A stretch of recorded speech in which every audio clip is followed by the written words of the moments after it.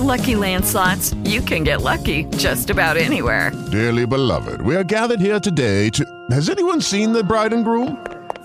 Sorry, we're here. We were getting lucky in the limo and we lost track of time. No, Lucky Land Casino, with cash prizes that add up quicker than a guest registry. In that case, I pronounce you lucky. Play for free at LuckyLandSlots.com. Daily bonuses are waiting. No purchase necessary. Void where prohibited by law. 18+. Terms and conditions apply. See website for details.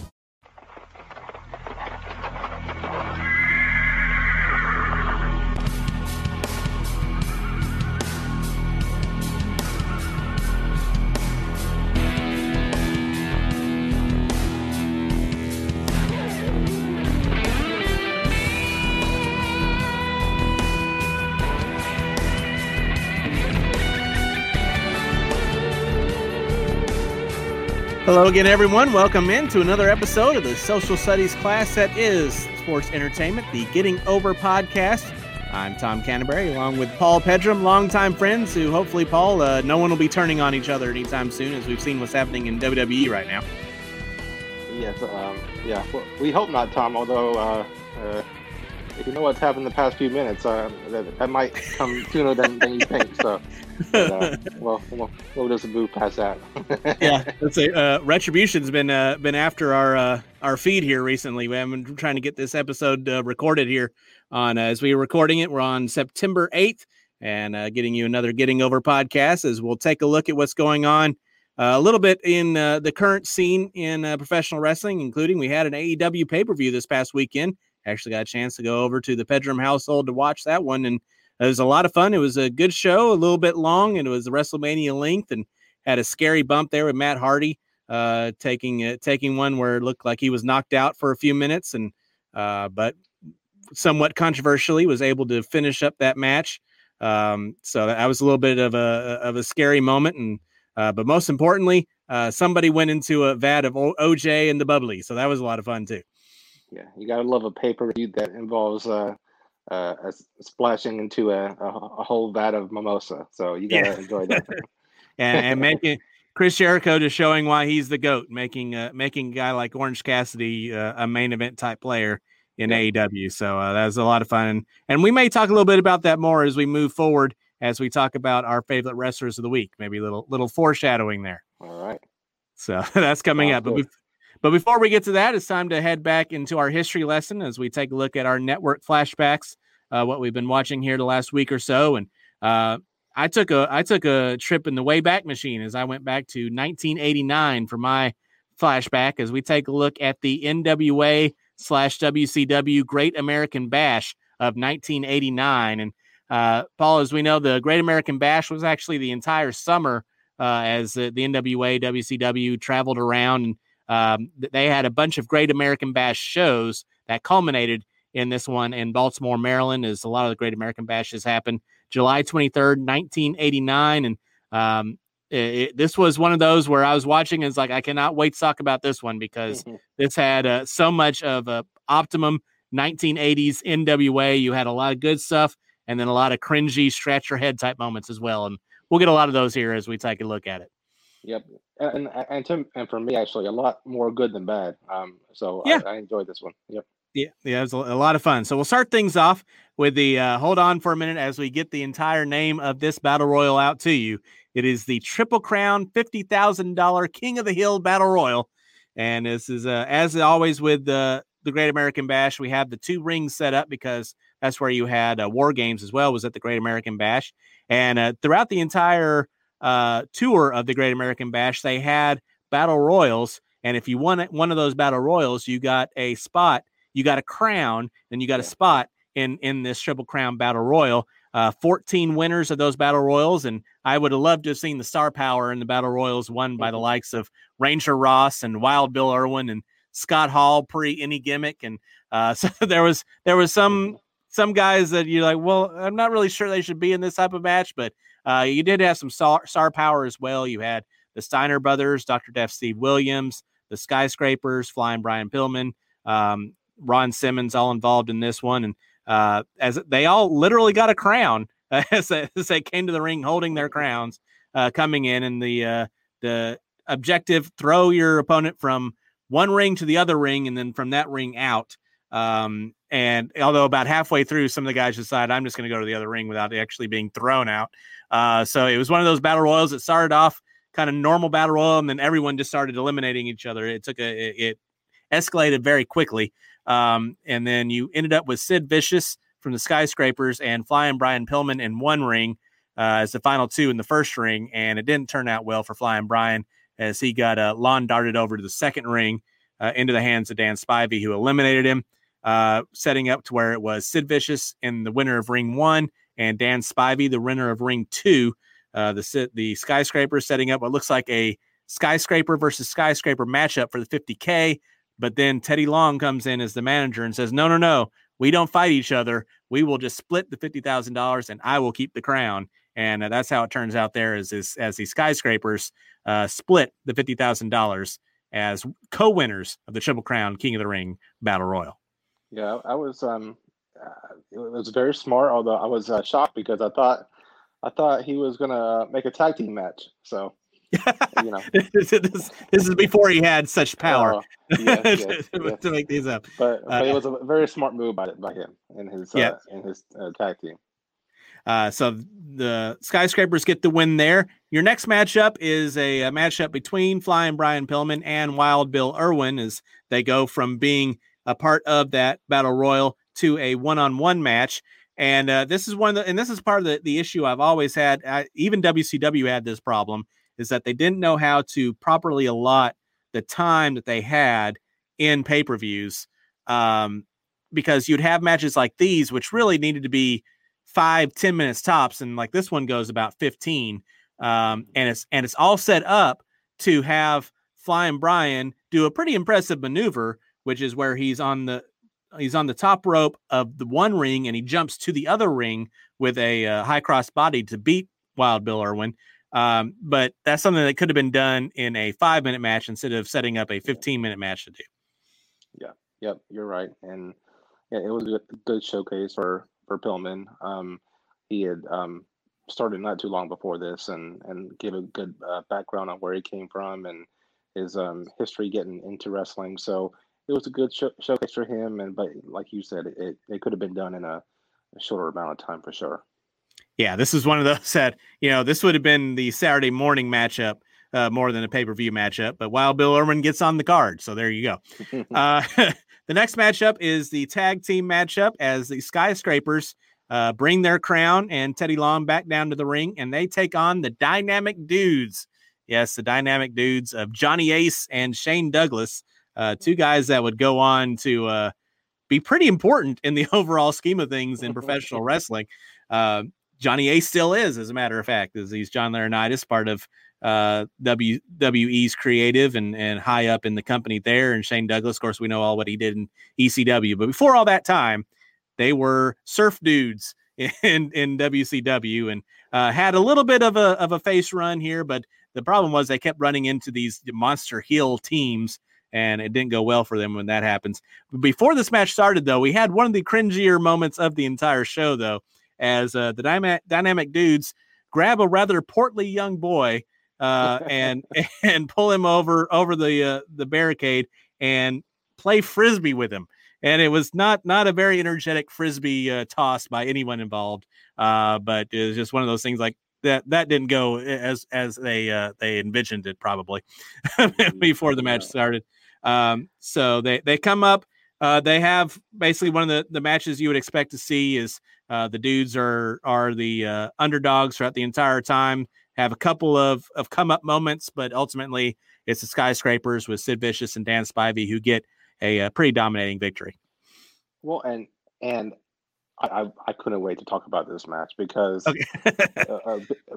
first you mentioned the pre-match intakes by the dudes, but the crowd loved Sid Vicious. That's true. My goodness. They were chanting for Sid. Every time he was not in the match, they chanted for him. Every time he came in, they went bonkers. It was unbelievable. I couldn't believe it. Well, he is the master and the ruler of the world, Paul. Well, that's true. That's true. But still, it was something else to see, and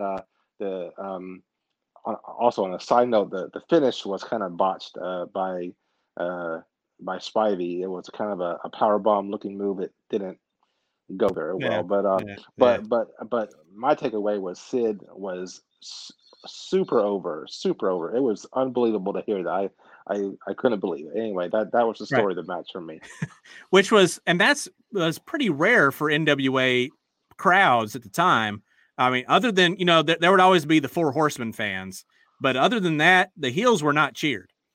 It was strict. We're for the good guys and we hate the bad guys. But you're right. They love Sid Vicious. So I'm sure that then they enjoyed how the Battle Royal ended up as well. So it was a good night overall for the Skyscraper fans out there. Yeah, and later, years later, when one of the matches that we watched before with Sid and Shawn Michaels, there were audible chants for. I mean, Sid was over. I mean, he had charisma, he had it, and his matches were so, but he was popular for a while there. If he had been a little bit easier to deal with backstage, he could have had more of a world title type run at the top of both companies. And I mean, even he was brought into ECW at times, and he was majorly over as there as well. But his issue was between the ears backstage, not necessarily. And softball out front. And softball, right? Yes. He's very big on that. Yes. And scissors. He did not a fan of those either. Ask Gordon about that one. Yeah, right. Yeah. Yes. Next up, we had the tuxedo match between Paul E. Dangerously and, for pretty much the only time that I can think of, a face Jim Cornette. This was a time when Cornette had a run as a good guy. Basically, he and the Midnight Express were fighting off Paul E. Dangerously, who was basically trying to take over Cornette's spot in the NWA. So the only way, of course, we can rectify this situation is to have a tuxedo match, which is, the male version of the evening gown match, which no one really wants to see, ultimately, whoever loses. But you have, they also brought up with Jim Cornette that he had blown his knee out a couple years ago when he fell from the scaffold at Starrcade. So the plan for Paul E. Dangerously was he's going to take out the leg. Cornette wouldn't be able to stand up, and he would just easily take off his tuxedo, and Paul E. would win and continue to take over as the main heel manager in the company. Cornette acknowledged that and said, well, that's just not the way it's going to happen. So they go out and they have another one. This match, my gosh, why did it take so long? This match should have literally been 3 to 5 minutes tops. But they had a legitimate 10 to 15 minute wrestling match before they finally came up with the ending.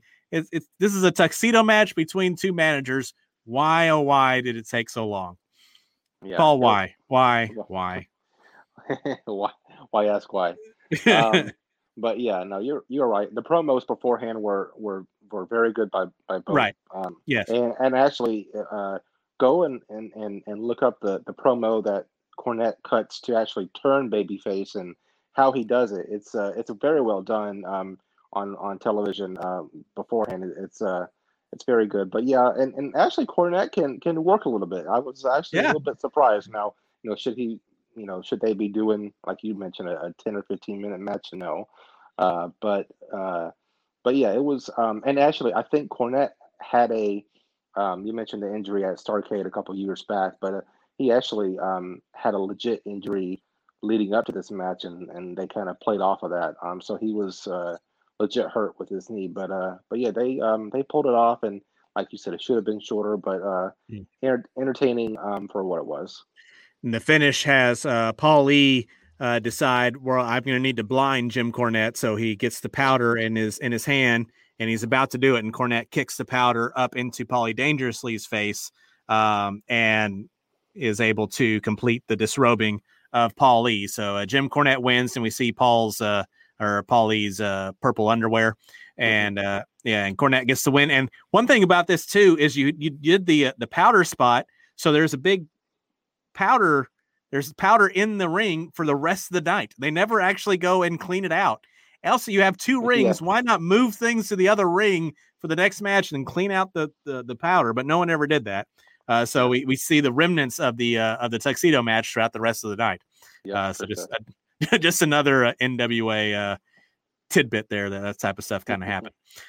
Next up, we have a Texas Tornado match between the Steiner brothers, who are seconded to the ring by the First Lady of WCW, Missy Hyatt, as they take on Kevin Sullivan and Mike Rotunda, still the Varsity Club, the remnants of the Varsity Club, I should say, as we saw the discussion of that earlier with Dr. Dusty Williams, who at one time was a part of that Varsity Club, and he had turned face away from them, and that was a part of the King of the Heel Battle Royal earlier. But this is actually a really good match. I really enjoyed this match. It's Texas Tornadoes, so it's just all four of them going back and forth, inside, outside the rings, both rings. But this is another one where I talk about the time. Had you not spent almost 30 total minutes between the two matches with Flying Brian, Bill Irwin, and Cornette and Dangerously, you could have given this match a lot more time. All four of these guys can really go. Instead, you have a 5 to 7 minute Texas Tornado match, which is really Lucky Land Casino, asking people, what's the weirdest place you've gotten lucky? Lucky? In line at the deli, I guess? Aha, in my dentist's office.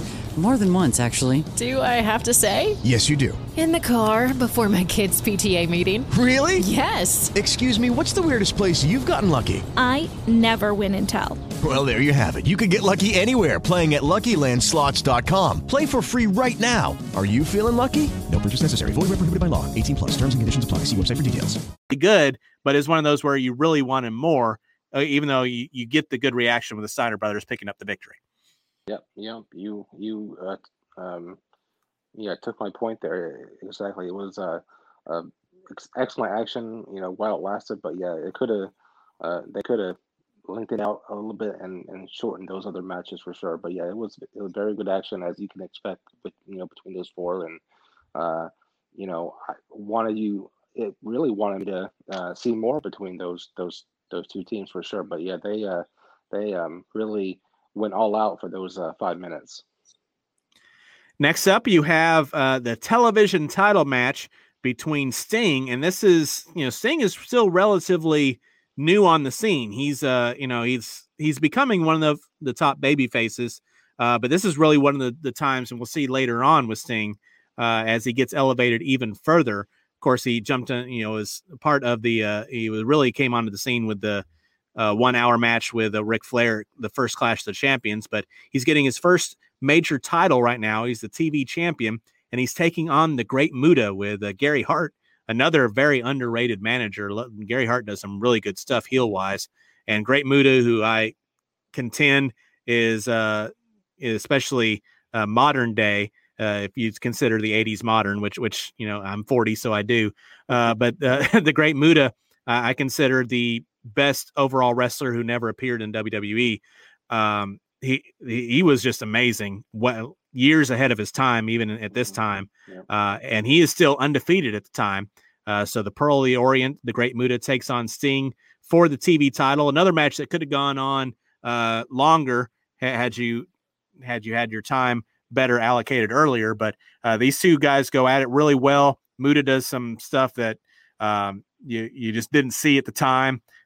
He was one of the first ones I've ever seen do the moonsault. He did the moonsault from the ring to the floor.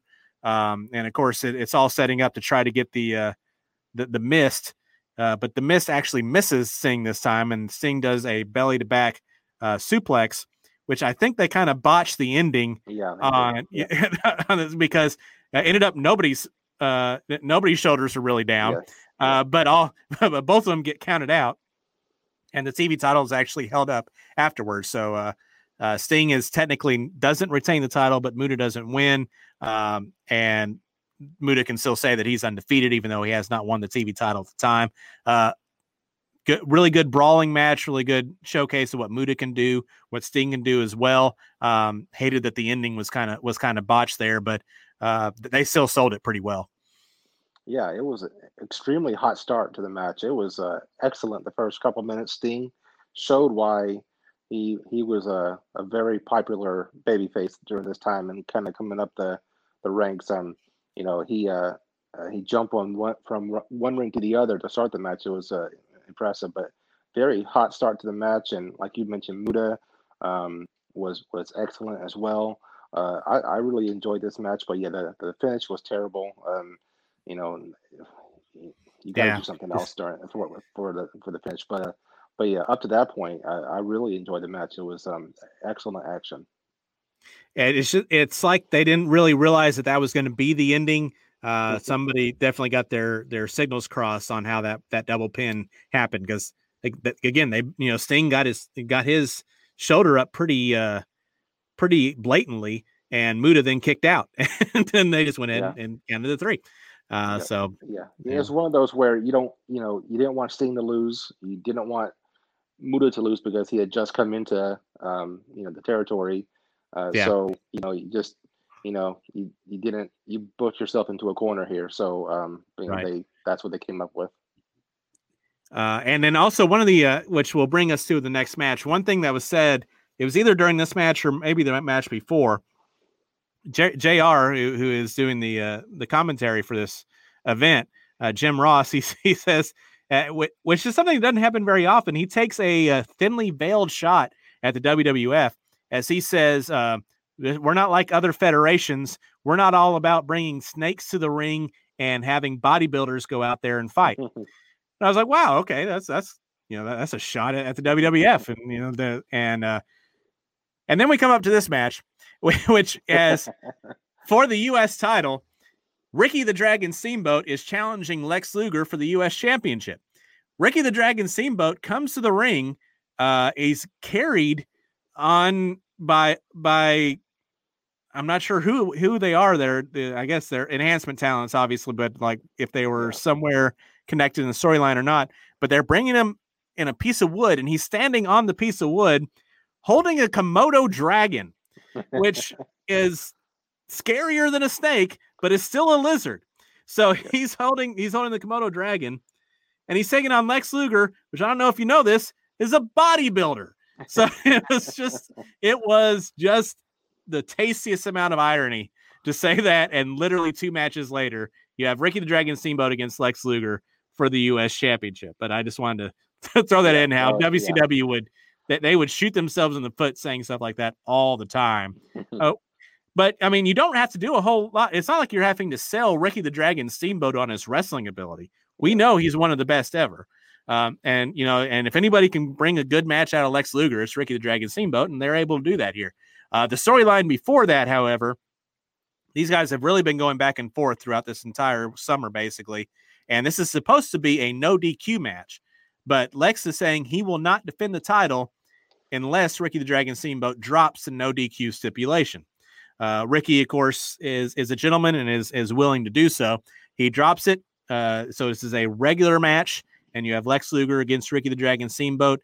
Again, Steamboat, kind of in the same vein as Ric Flair, he can have a good match with a broomstick. He can make you believe that broomstick is about to literally kill Ricky the Dragon Steamboat. But he's able to do that with Lex Luger here. Luger does some good things. They show off his power with the press slams and actually some of his speed as well. And then Steamboat, of course, does everything that he normally does. But eventually Luger gets Steamboat so upset as he brings in a chair, and Steamboat eventually takes the chair from Luger and uses the chair right in front of the referee, and he gets disqualified. Of course, the story would be if this was the no DQ like it was supposed to be, Steamboat would have been able to use that chair, but he's finally just pushed to the limit, uses the chair, and Lex Luger retains the U.S. title because of the disqualification. Overall, I like the storyline. I like how they played it out. But I wish any chance you have to see Ricky the Dragon Steamboat really show off his skills. It's kind of the same vein as the Great Muta. I wish they could have maybe done a little bit more. Yeah, and Steamboat was just coming off that trilogy with Ric Flair, earlier in the year, and then they transitioned into Luger. Luger as a heel was really good. I mean, he was a very good heel, and his work in the ring was as a heel was very good as well. The match itself was very good. Due to Luger and Steamboat, of course. It was the whole no stip thing was a little convoluted, but I get the story they were trying to tell. It was unfortunate because this actually was the last match that Steamboat had, in the promotion. He had a contract dispute and left like days later. So we never got a resolution to this. But the match itself was very good. With the way they did the stipulation, it actually would have made more sense had Luger used the chair and Luger to get disqualified. Yes. So then Steamboat wins, but he doesn't win the title. That's yeah. But I didn't, as you can tell, I did not have the pencil for this one. Next up, we bring down the cage and War Games is going to begin. And if you get a chance, please watch the pre-match promos by both these teams. Oh my gosh. Like you could put this down as stereotypical 80s wrestler promos. Just chef's kiss, just beautiful stuff. These two, it was one of those, it's like, if Vince McMahon watches this, excuse me, if Vince McMahon would watch this and say, this is why we script promos now, because it was just rambling by all two of these guys. Yeah, dropping bombs and I just random yelling by Hawk and Animal, and it was really good. Something else. It's one of those. It's like it was great and terrible at the same time. So definitely watch those. But the War Games matchup is between the Fabulous Freebirds, and this is close to the original Fabulous Freebirds. We have Michael P.S. Hayes. Terry Gordy is actually in the promotion. He'd come over from World Class with Michael Hayes. He didn't stay long in NWA WCW this time, but he's there. He's there now, and they bring in Jimmy Jam Garvin as the third Fabulous Freebird. And they're teaming with the Samoan SWAT team, later known as the Head Shrinkers, when they make the move over to WWF. So we see a very young Rikishi here in this matchup. And they are taking on the Midnight Express, Dr. Dusty Williams, and the Legion of Doom Road Warriors in War Games. And of course, these are the original War Games. The roof is on the cage, and you'll have the back and forth. Heels are undefeated in the coin flip. Yeah, it's funny how that works. I don't know. It's amazing. I've never seen. I don't know if they're using weighted coins or how this is happening, but they always seem to get the advantage, and that's what happens here as well. So we see the Freebirds and the SWAT team get the advantage each time before finally the Legion of Doom comes in and kind of, as we expect, Legion of Doom will take care of business once they get inside the War Games cage. One of the funniest parts of this entire match is the back and forth between Paulie Dangerously and Michael P.S. Hayes on the outside on who's going in next, because Michael Hayes does not want to get in this match. No. and it is great. So this one of those things where the stuff around it is more entertaining than the actual match itself, although the match isn't bad for a War Games by any stretch. Finally ends up with Hawk catching Jimmy Jam Garvin in a pretty devastating looking neck hold, like the hangman's neck over his back, and he gets Jimmy Jam to tap out, and then they are able to attack Animal as everyone has left the cage before they're able to get back in. Animal takes a little bit of a beating before the rest of the faces come in to clear house. So the faces get the victory in War Games despite losing the coin flip, and probably not one of the War Games that goes down in history as one of the best, but it wasn't one of the worst either. It was fine. Yeah, it was fine. And the most impressive spot to me in the match was when Steve Williams presses Terry Gordy over his head 8 times, and I mean, it's really impressive. Sure. It was pretty good. But yeah, the match was fine. Nothing special. But like you said, it was good. It was good, and you get the good feeling of the baby faces winning in the end and overcoming the odds. So thumbs up from me on that one. That brings us to the world title, the main event between the Nature Boy Ric Flair, who's coming off of being injured and not having a single match for several months after Terry Funk, who attacked him following the third match of that Flair Steamboat trilogy. Funk was doing the commentary for that third match. Flair beat Steamboat to win the title, and then Funk, in a iconic move, As for a title match, Flair says, "I'd love to wrestle you, but there's other challengers that are in line ahead of you. You need to talk with the people in charge, NWA. We can see who the contenders are." Funk says, "All right," and he turns around and attacks Flair, ultimately pile driving him through a table, knocking Flair out.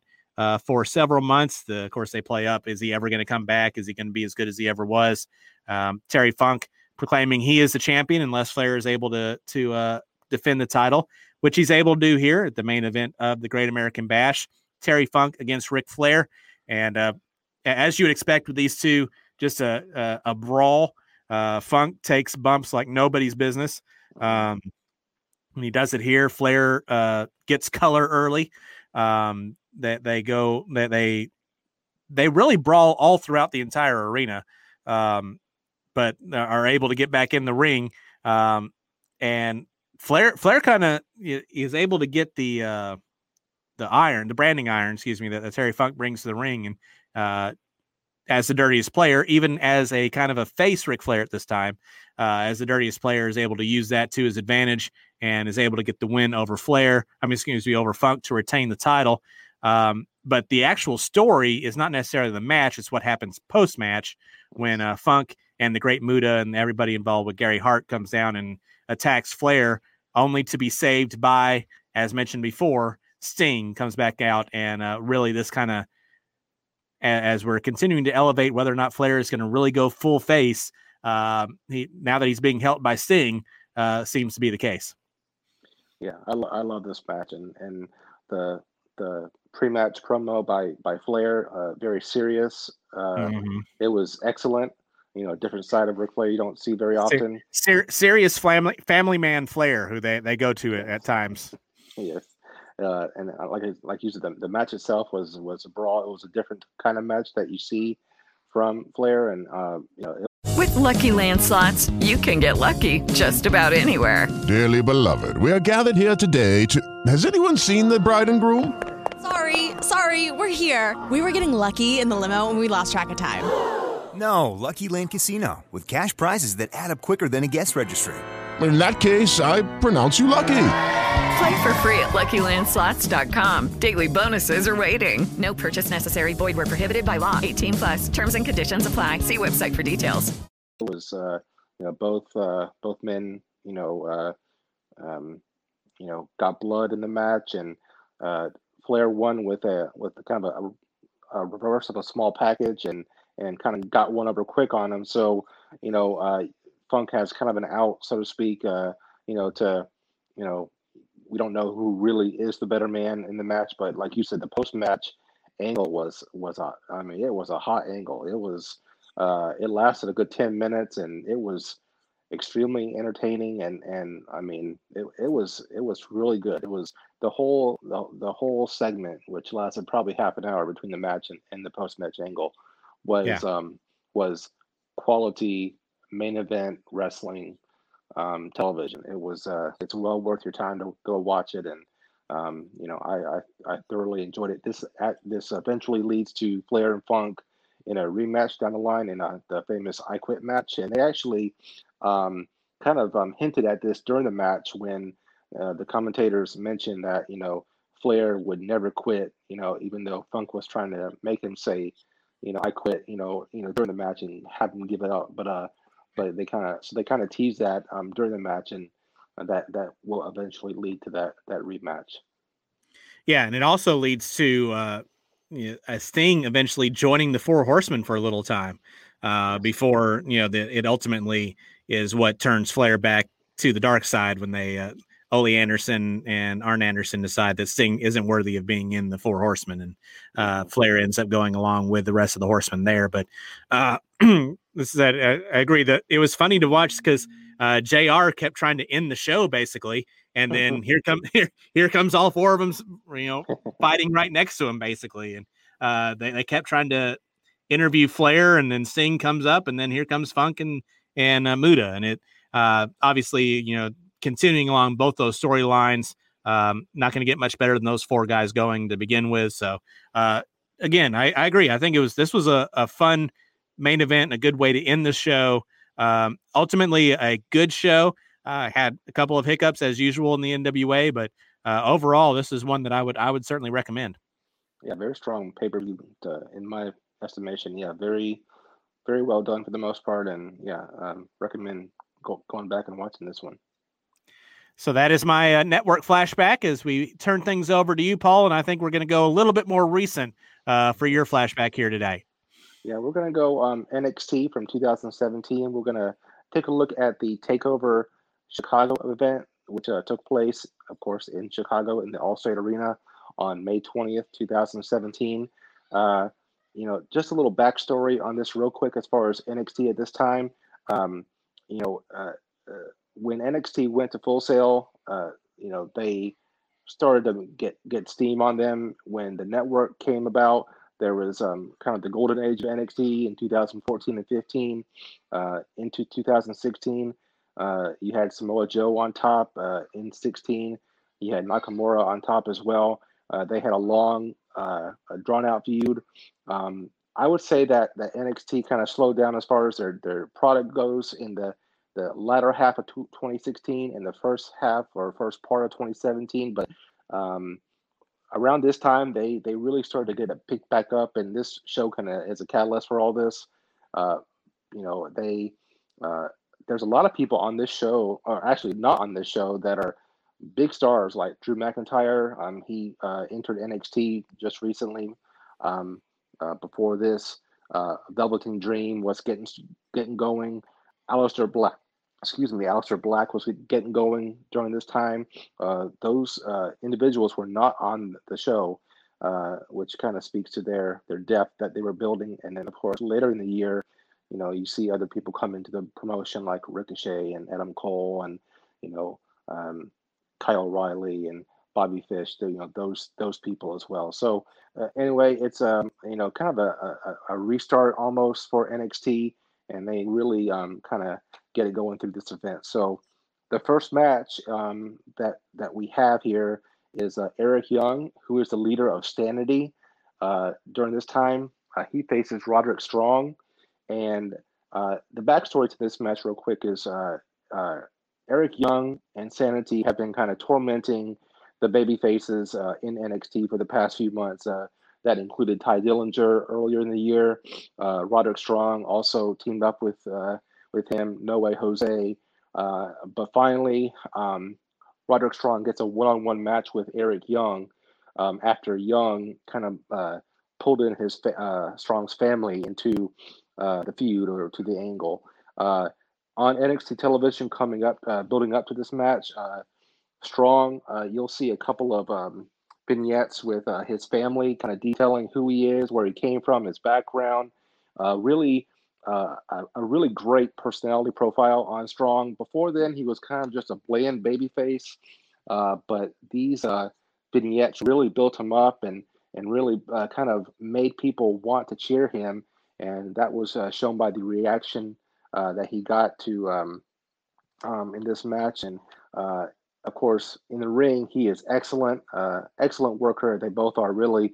They have a really good match. It ends where, Young hits his finisher on the outside, but then back on the inside, Strong kicks Young. Young falls outside, lands on Sanity. They go back in the ring, and then Strong eventually hits a running knee. Running knee, and then hits the end of Heartache, the backbreaker for the finish, and gets a clean win over Eric Young, which did not happen very much in NXT. So it was built up as a big win for Strong here, and kind of set the stage for his push here in the next couple of months. There's not a better worker than Roderick Strong. It's impossible for him to have a bad match, and this was another case where he does a really good job. They did a good job. The only thing that's held back Roderick Strong has been a personality, and that's something that he really found once he joined the Undisputed Era. But here, trying to build him up as a babyface, did a good job with it, and another really good match. Eric Young, a guy that really kind of got a raw deal once he got away from Sanity. We see now he's Impact World Champion, so he's kind of bounced back as far as that goes. But this was for where they were at the time, heck of a match between both these guys. Yeah, and and we'll get back to Roderick Strong here in a few minutes. I have a feeling. So, but the next match on the card is for the UK Championship. It's Pete Dunne versus Tyler Bate. Tyler Bate is a champion here. Jim Ross actually comes out and does a guest commentary for this match with Nigel, and this is coming on the heels of the tournament, the UK tournament, months before this, where Tyler Bate beat Pete Dunne for the championship in the finals. They feature some matches on NXT television leading up to this, where Tyler Bate would defend the championship against other opponents, and then now, after beating those opponents, he is facing Dunne for the championship again, his rematch, so to speak. So I'm not going to say anything about this match except go watch it right now. And it's one of the best matches in Takeover history, and that's saying a lot. I know I'm saying a mouthful when I say that, but it really is. It's just spectacular. So Pete Dunne eventually gets the win, wins the championship over Bate. He hits his bitter end pump handle flatliner finish for the win. But it's an excellent match, and again, must watch for any wrestling fan. It's one of the it's one of the best matches I've ever seen. It was just an unbelievable match, and it was one where I remember like telling people, I'm going to show this match to you, and I showed it to several people. It's like this was a great match, and it's one of those things where it really shows the talent that they have in the UK brand at the NXT, and happy to see that it's going to get started again here soon.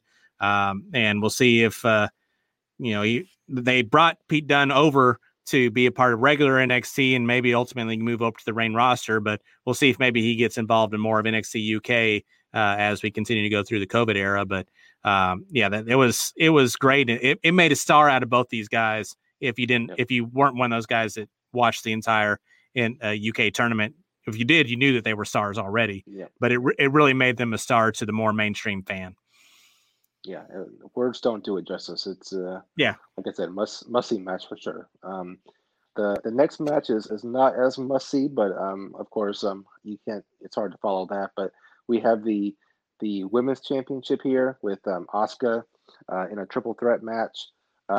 She is facing Ruby Riott, and she's also facing Nikki Cross. It originally on television building up to this match, it was a four-way. Ember Moon was the fourth entrant. However, she got injured during this time, and so she was unable to compete in the match. So it became a triple threat match. The match itself was good, as you can imagine, between those three. They're very good workers. Asuka was kind of playing more of a heel during this time, during her reign at this point. It was, like I said, it was a good match. You just never got the feeling that Asuka was going to lose to either one of those two. So, it kind of brought it down a little bit for me.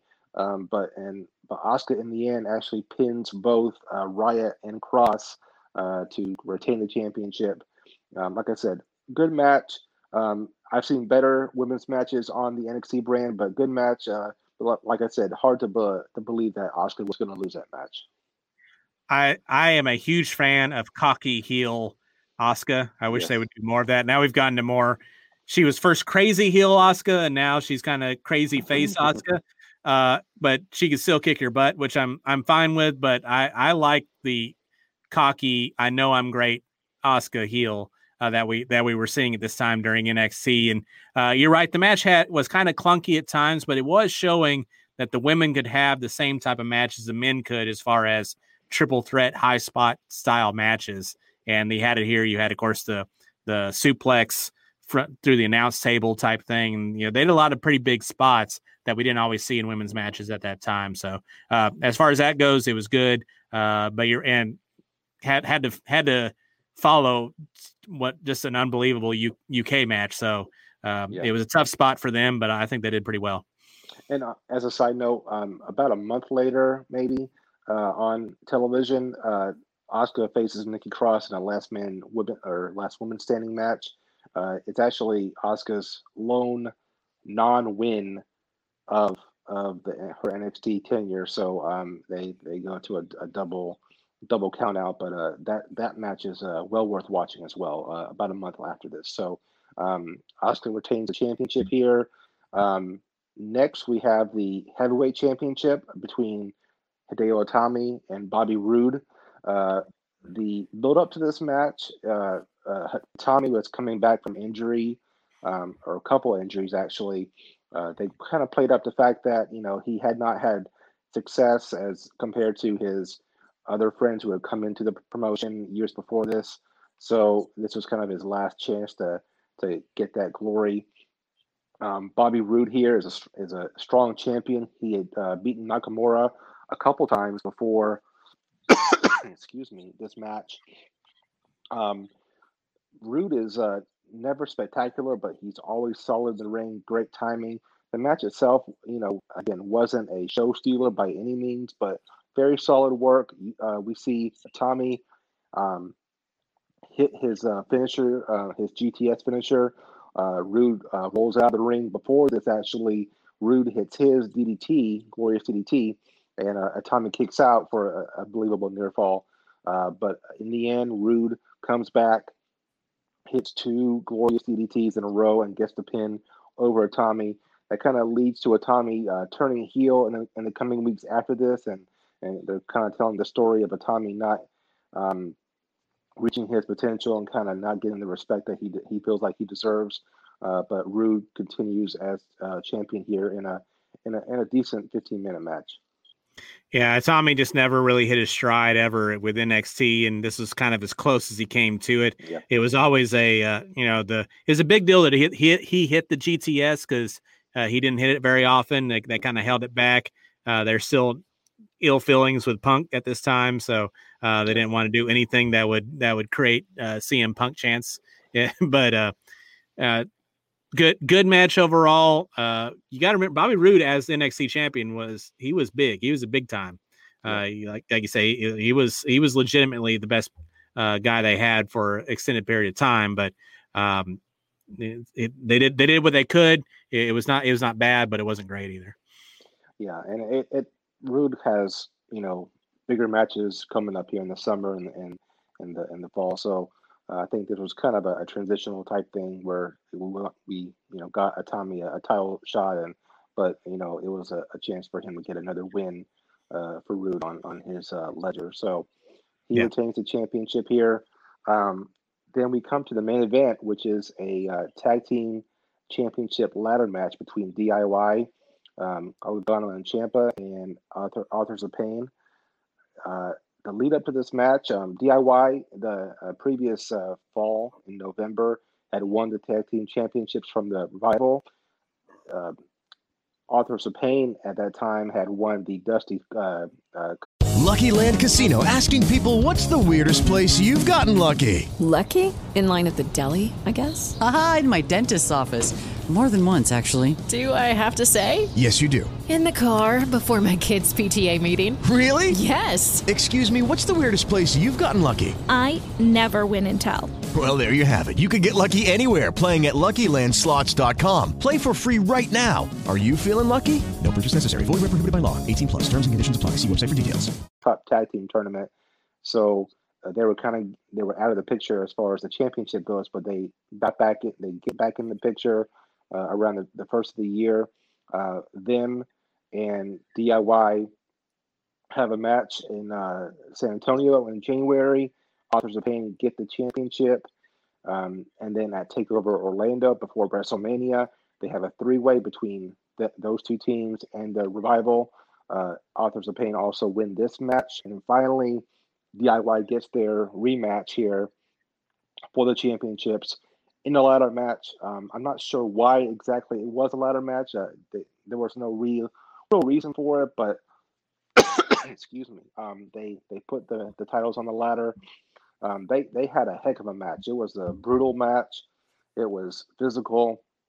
A lot of scary bumps in this match. Ciampa and Gargano do a stereo leap at one point during the match. Ciampa is about to get hit in the face with a ladder at one point. Gargano kind of saves him from that, and that kind of plays into the story later on. Ciampa injures his knee during this match on one of these bumps, and I thought when it first happened originally, when I first aired, I thought he was just selling well, but he was legit hurt, which we'll find out later. But the match ends finally when DIY is climbing the ladder.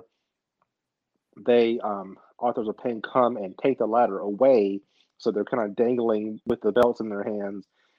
They pick up DIY, they do their Super Collider powerbomb finisher, and then they get the ladder and get the championship. Of course, the real story of this match is afterwards, where they milk the reception between DIY, and they kind of congratulate the fans, congratulate them for a effort. Well done. They walk up the ramp. You see the crawler in the bottom of the screen saying that we're leaving. It's the end of the show, and then all of a sudden Ciampa turns on Gargano, turns heel, and that's jump starts their feud for the next 2 or 3 years. 2 years, yeah. And not and partly because of injuries, and partly because they wanted to draw it out as well. But kind of a shocking turn here. Well done. Really kind of jump starts everything going forward. So the match itself was great. Angle afterwards was excellent. Well done main event. Yeah, it was outstanding. When you take a look at it, the fact that Ciampa did so much of that match with a torn ACL, which we find out is what happened later on, and it kind of brings you back to what he did in ROH. He had a similar situation when he tore his other ACL and continued his match with Jay Lethal, and they had about 15, 20 more minutes after he tore his ACL. Similar situation here, even with bigger spots with DIY against the AOP. That ladder shot that you talked about, that Gargano saves Ciampa and takes one to the chin, that's one of the most brutal looking ladder shots I've ever seen. There's one of those where I thought literally Gargano was knocked out. He took it absolutely perfectly. Just a brutal shot there. And then I remember watching this, and you see the crawler, like you said, and you think the show's over, and then you see Ciampa, say something to Gargano and then start throwing him into the stage. And I remember like literally standing up going, no. Which, I mean, it's rare that something pulls me in that much, but it was like, I was legitimately shocked that it happened. Like I said, it created an angle that is at some point still going, but because of the injuries that have happened to Ciampa, especially where he's been out for an extended period of time, it's taken longer overall. But it's one of the best pieces of storytelling NXT has done ever. The entire storyline arc between Gargano and Ciampa, and it really gets going here. An excellent ladder match. AOP at the top of their game. DIY doing what they do is a heck of a show, a heck of a way to bring down that pay-per-view. Yep, and that's I don't remember them doing the whole crawler at the end of the show and then something happening before then. That might have been the first time they did that. Now they've kind of overdone that on NXT and in the main roster, the past 2 or 3 years after this. But this was kind of a novelty, and it was definitely well done, and like you said, a cap to a very good show for NXT, and kind of at least to their summer storylines here, and kind of gets things going for them. So excellent show, I believe, and as most takeovers are, it's well worth watching. Yep, 100%. So that's our network flashback as we take a look back, and now we're going to move forward and give you our favorite wrestler this week, and that it can be something that's current, it can be something else that we've watched throughout the last week since our last episode taping, and so it could be this could be historical as well. But I'm going to start off with my favorite wrestler this week, and we are going to go current, and I'm going to go over to AEW and talk about the GOAT, as I mentioned, Chris Jericho, Le Champion. As this is a guy, he's literally the Renaissance man of wrestling right now. He's the lead singer of Fozzy, obviously. He's a guy who does a great job of being a heel, but still being it's impossible not to like him. When he's doing stuff at color commentary, you can tell he's going to be the next great color commentator when he's done wrestling. and he's mentioned that he wants to do that. So I can't wait for that to happen, but I don't want him to stop wrestling. So it's like I'm kind of stuck between those two. He came up with the idea. Of course, he came up with the Money in the Bank idea. He's come up with some great ideas. He has a tremendous wrestling mind. He came up with the idea for the Mimosa Mayhem match, where it's if you just came up to somebody and said, "Here's an idea. Let's throw people in a bat of OJ and champagne." It'd be that's dumb. That doesn't sound good. But then you see what they do, and it's like that was awesome. And then the picturesque look of Orange Cassidy knocking Chris Jericho into the big bat of the bubbly and OJ. It's after Orange Cassidy ruined his $7,000 jacket.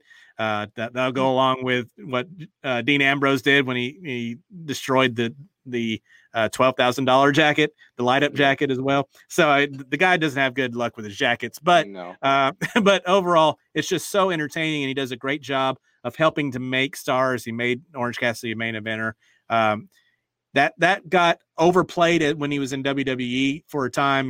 Take a look at Fandango beating him at WrestleMania and those type of stuff. Eventually, that becomes diminishing returns. So he needs to still win some, which he does, which they've done a good job. I'd probably say that they have booked Chris Jericho the best out of any of the major stars in AEW since it started, including giving him the championship first off. So it's just important that he doesn't lose all the time. But ultimately, he does a great job of making stars, and can't say anything more about the GOAT, Chris Jericho, Le Champion. Yeah. And really, I mean, the match concept, that they just had was pretty genius. I mean, you got Orange Cassidy, Orange Juice, and then you got the bubbly and so, and then combine those things, of course. It was good. It was good stuff. And look how much Chris Jericho is made out of just a throwaway comment after he wins the title. Oh, a little bit of the bubbly, and it becomes like he literally sells champagne now. It's like you have that. You have the sing along with Judas coming out, and we're getting a little bit more of that now that we have some fans in the stands, and it's just it's a lot of fun. He's not he's a part of a stable with the Inner Circle, but he's not tied to them completely. They do their own thing. He does his own thing, but they can come together. There's a lot of good stuff going on. So again, between the booking and what he's able to do, Chris Jericho, definitely my favorite wrestler this week. Paul, who you got? Yeah. And just real quick, like you said, there's no way, there's no denying that he knows how to reinvent himself over the years. He does a fantastic job. But for me, my favorite wrestler this week is Roderick Strong. And there's actually, I thought about Ciampa. I thought about Ric Flair just because of their performances. But Roderick Strong is such a good worker in the ring. And like you mentioned before, he never has had a bad match. He's really underrated, in my opinion. During this time that we just reviewed, he was a babyface. He got some steam because, again, they did those profiles on him. Very good job on those things. They make you invested in him.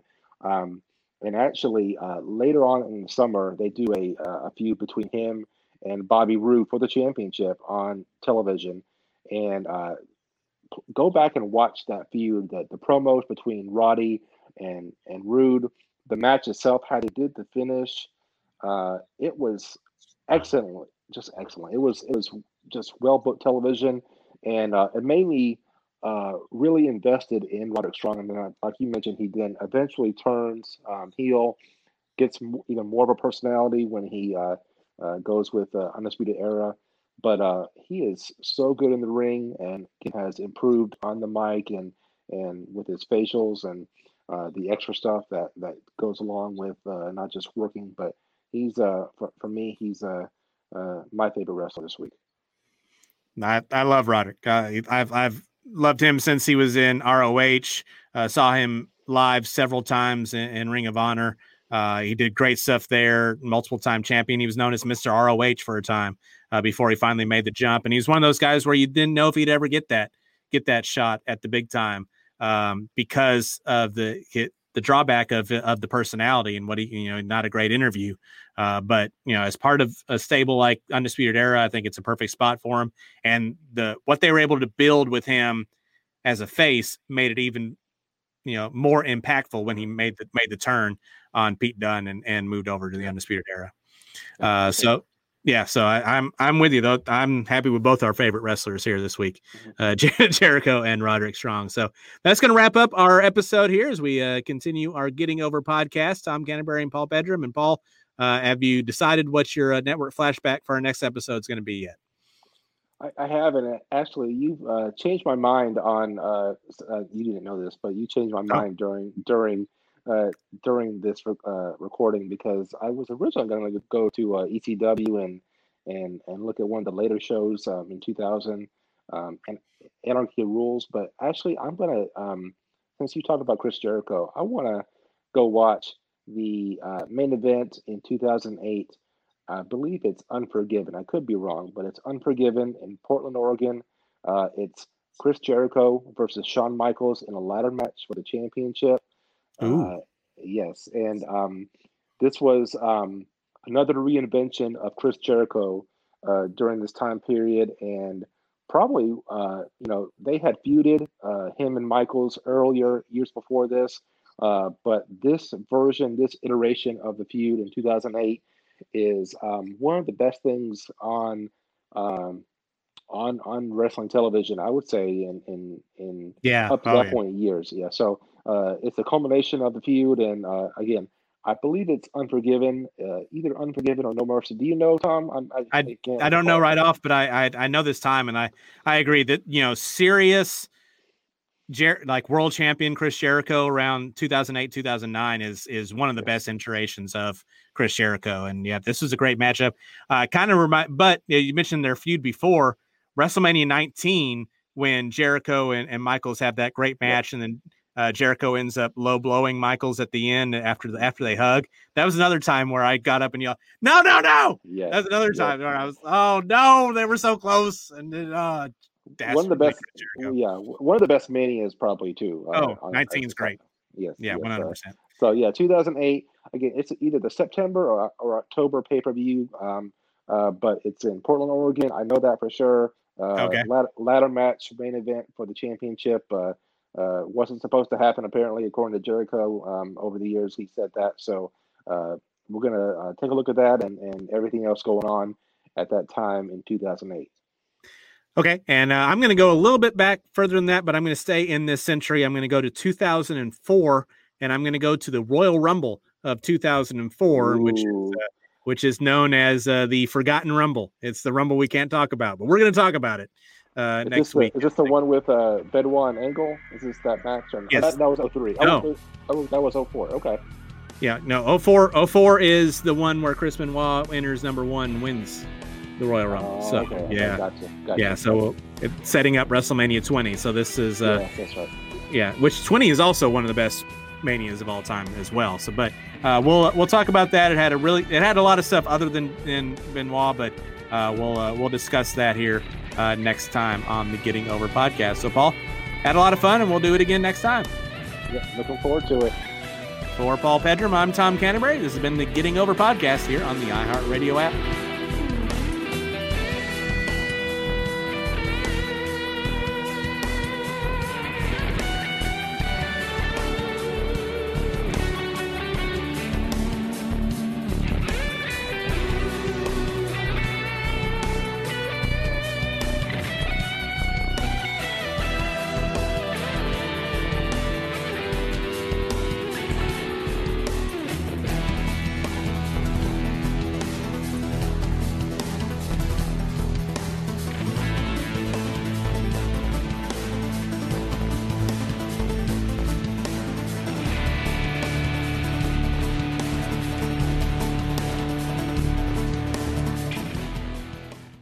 Hey guys, it is Ryan. I'm not sure if you know this about me, but I'm a bit of a fun fanatic when I can. I like to work, but I like fun too. It's a thing. And now the truth is out there. I can tell you about my favorite place to have fun. Chumba Casino. They have hundreds of social casino style games to choose from with new games released each week. You can play for free anytime, anywhere. And each day brings a new chance to collect daily bonuses. So join me in the fun. Sign up now at ChumbaCasino.com. No purchase necessary. VGW Group. Void where prohibited by law. See terms and conditions. 18+.